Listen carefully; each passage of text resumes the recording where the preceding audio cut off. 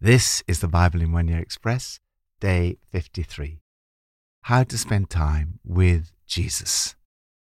I first encountered Jesus in February 1974. I'm so grateful to those who taught me right from the start the importance of what they called the quiet time. The old-fashioned expression, the quiet time, meaning time set aside to read the Bible and pray, probably has its origin in the words of Jesus in today's New Testament passage. Come with me by yourselves to a quiet place. Practically every morning since I was 18 years of age, I've begun the day in this way. I try to spend time with Jesus by myself in a quiet place. Sometimes it's very brief, sometimes it's longer. But just as I don't like beginning the day without breakfast, I cannot imagine beginning the day without spiritual food. Nearly always I start by reading the Bible, as I believe it's more important that Jesus speaks to me than I speak to him. My thoughts from each day are now the basis of these notes that accompany the Bible in 1 year. From Psalm 25. In you, Lord my God, I put my trust. No one who hopes in you will ever be put to shame. Show me your ways, Lord. Teach me your paths. Guide me in your truth and teach me. You are God, my Saviour, and my hope is in you all day long. Remember, Lord, your great mercy and love, for they are from of old. Do not remember the sins of my youth and my rebellious ways. According to your love, remember me, for you, Lord, are good. Time to look to God. Do you ever feel daunted by your circumstances? Do you ever fear that you might fail and end up disappointed or even ashamed? David clearly had such fears and gives us an example of how to start a quiet time. He begins by saying, Unto you, O Lord, do I bring my life. He's determined to trust God despite all the challenges that lie ahead. He goes on, Oh my God, I trust, lean on, rely on, and I'm confident in you. Let me not be put to shame, or my hope in you be disappointed. Let not my enemies triumph over me. He says in effect, I'm looking to you, God. He was obviously under attack, but he trusted that God would never let him be put to shame. His hope was in God all day long. Take time each day to look to God in preparation for what lies ahead. Ask for God's mercy, forgiveness, help, guidance and deliverance. Lord, I pray for your guidance in everything I'm involved in today. Take me by the hand, lead me down the paths of truth. Plan only the best for me, God. New Testament from Mark 6. The apostles gathered around Jesus and reported to him all they had done and taught. Then, because so many people were coming and going that they did not even have a chance to eat, he said to them, Come with me by yourselves to a quiet place and get some rest. So they went away by themselves in a boat to a solitary place. But many who saw them leaving recognized them and ran on foot from all the towns and got there ahead of them. When Jesus landed and saw a large crowd, he had compassion on them, because they were like sheep without a shepherd. So he began teaching them many things. By this time it was late in the day, so his disciples came to him. This is a remote place, they said, and it's already very late. Send the people away so that they can go to the surrounding countryside and villages and buy themselves something to eat. But he answered, You give them something to eat. Then Jesus told them to make all the people sit down in groups on the green grass. Taking the 5 loaves and 2 fish, and looking up to heaven, he gave thanks and broke the loaves. Then he gave them to his disciples to distribute to the people. He also divided the 2 fish among them all. They all ate and were satisfied. The number of the men who had eaten was 5,000. Immediately Jesus made his disciples get into the boat and go on ahead of him to Bethsaida while he dismissed the crowd. After leaving them, he went up on a mountainside to pray. Later that night, the boat was in the middle of the lake, and he was alone on land. he saw the disciples straining at the oars because the wind was against them. Shortly before dawn, he went out to them, walking on the lake. They cried out because they all saw him and were terrified. Immediately he spoke to them and said, "Take courage. It is I. Don't be afraid." Then he climbed into the boat with them, and the wind died down. When they'd crossed over, they landed at Gennesaret and anchored there. And wherever he went, into villages, towns, or countryside, they placed those who were ill in the marketplaces. They begged him to let them touch even the edge of his cloak, and all who touched it were healed. Time alone with Jesus. Jesus taught his disciples the priority of time alone with him. He said to them, "Come with me, by yourselves, to a quiet place." And they went off by themselves to a solitary place. There was so much action going on in Jesus' life that it must have been very hard for him to escape and get some rest. God was using him in amazing ways, feeding the 5,000, walking on water for a start. He saw the vast needs of all the people. He had compassion on them because they were like sheep without a shepherd. They were desperate for him and were literally running towards him. Nevertheless, Jesus found it necessary to send them all off. He needed some solitude. He climbed a mountain to pray. He prioritized his time alone with God. Prayer and action go hand in hand. The activity comes out of the relationship. Jesus had compassion on them. The word used is the strongest word in the Greek language for pity. His heart broke. Jesus was constantly developing and encouraging the disciples in their ministry.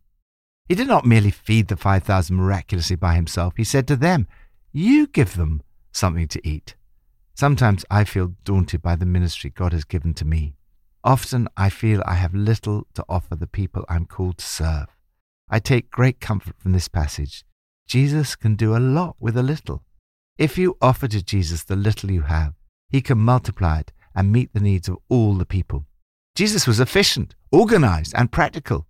He told them to make all the people sit down in groups on the green grass, so they sat down in groups of hundreds and fifties.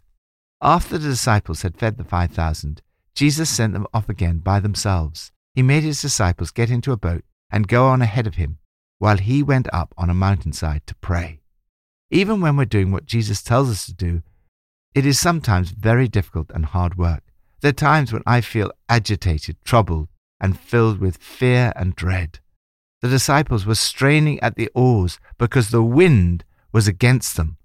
When Jesus joined them, he said, "Take courage, it is I. Don't be afraid." As Jesus climbed into the boat with them, the wind died down. We see a picture of the difference Jesus makes to our lives. It is an uphill struggle unless you are conscious of Jesus' presence with you. Only those who recognize Jesus can enjoy this relationship. Those who did recognize him ran towards him. And I love these words. All who touched him were healed. Lord, thank you that in the storms of life you say to me, "Take courage. It is I. Don't be afraid."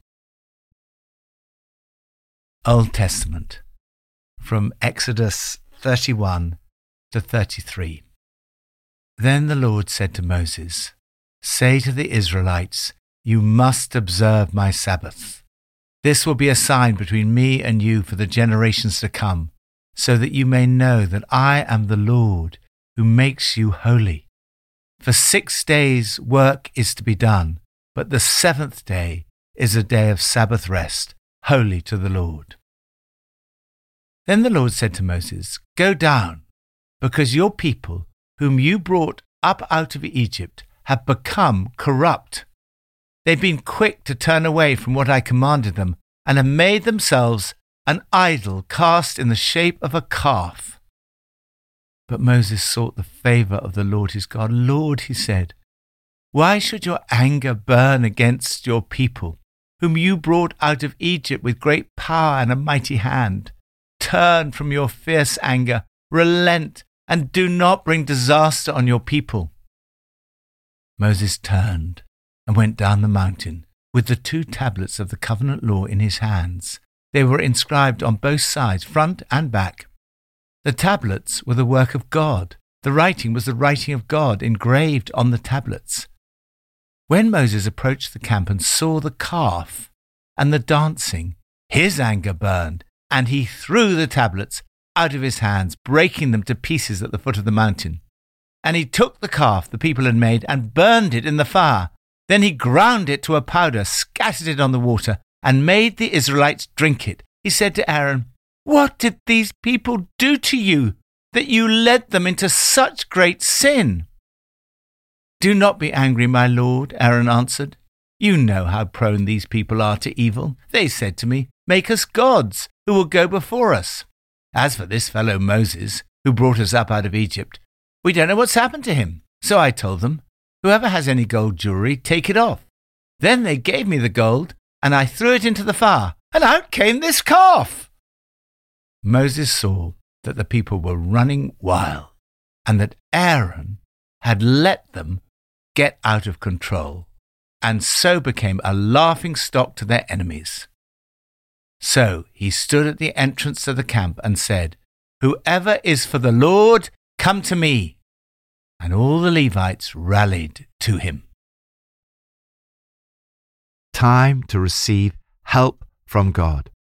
Part of the reason Jesus wanted his disciples to come away was to get some rest.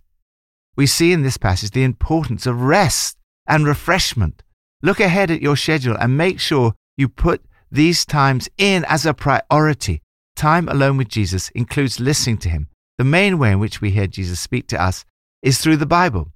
It is often when I fail to spend time alone with Jesus that I more easily succumb to temptation or feel afraid. In Exodus 32, we see that however much God has done for us in the past, we so quickly forget and doubt him, and as a result, fall into sin. They have been quick to turn away from what I commanded them. The initial cause of their idolatry was a lack of patience. They did not wait for God's timing. The fact that God takes what we consider to be a long time does not mean that he's not at work. After the people had made a golden calf as an idol, it was the prayer of Moses that averted total disaster. By the power of prayer, it's possible to change the course of history. Aaron was held responsible for the idolatry. What did these people do to you that you led them into such a great sin? Actually, Aaron simply followed popular opinion. It was the people's idea which he'd put into action. Yet in God's sight, he was still the leader. He should have stood against them rather than allowing himself to be persuaded to lead them into sin. Aaron replied, "You know how prone these people are to evil. They gave me the gold and I threw it into the fire, and out came this calf." This is obviously nonsense, but it's easy to distort the truth slightly to justify ourselves. Today's passage can be more fully understood in the light of St. Paul's exposition of it in the New Testament. He writes, "Now these things occurred as examples to keep us from setting our hearts on evil things as they did."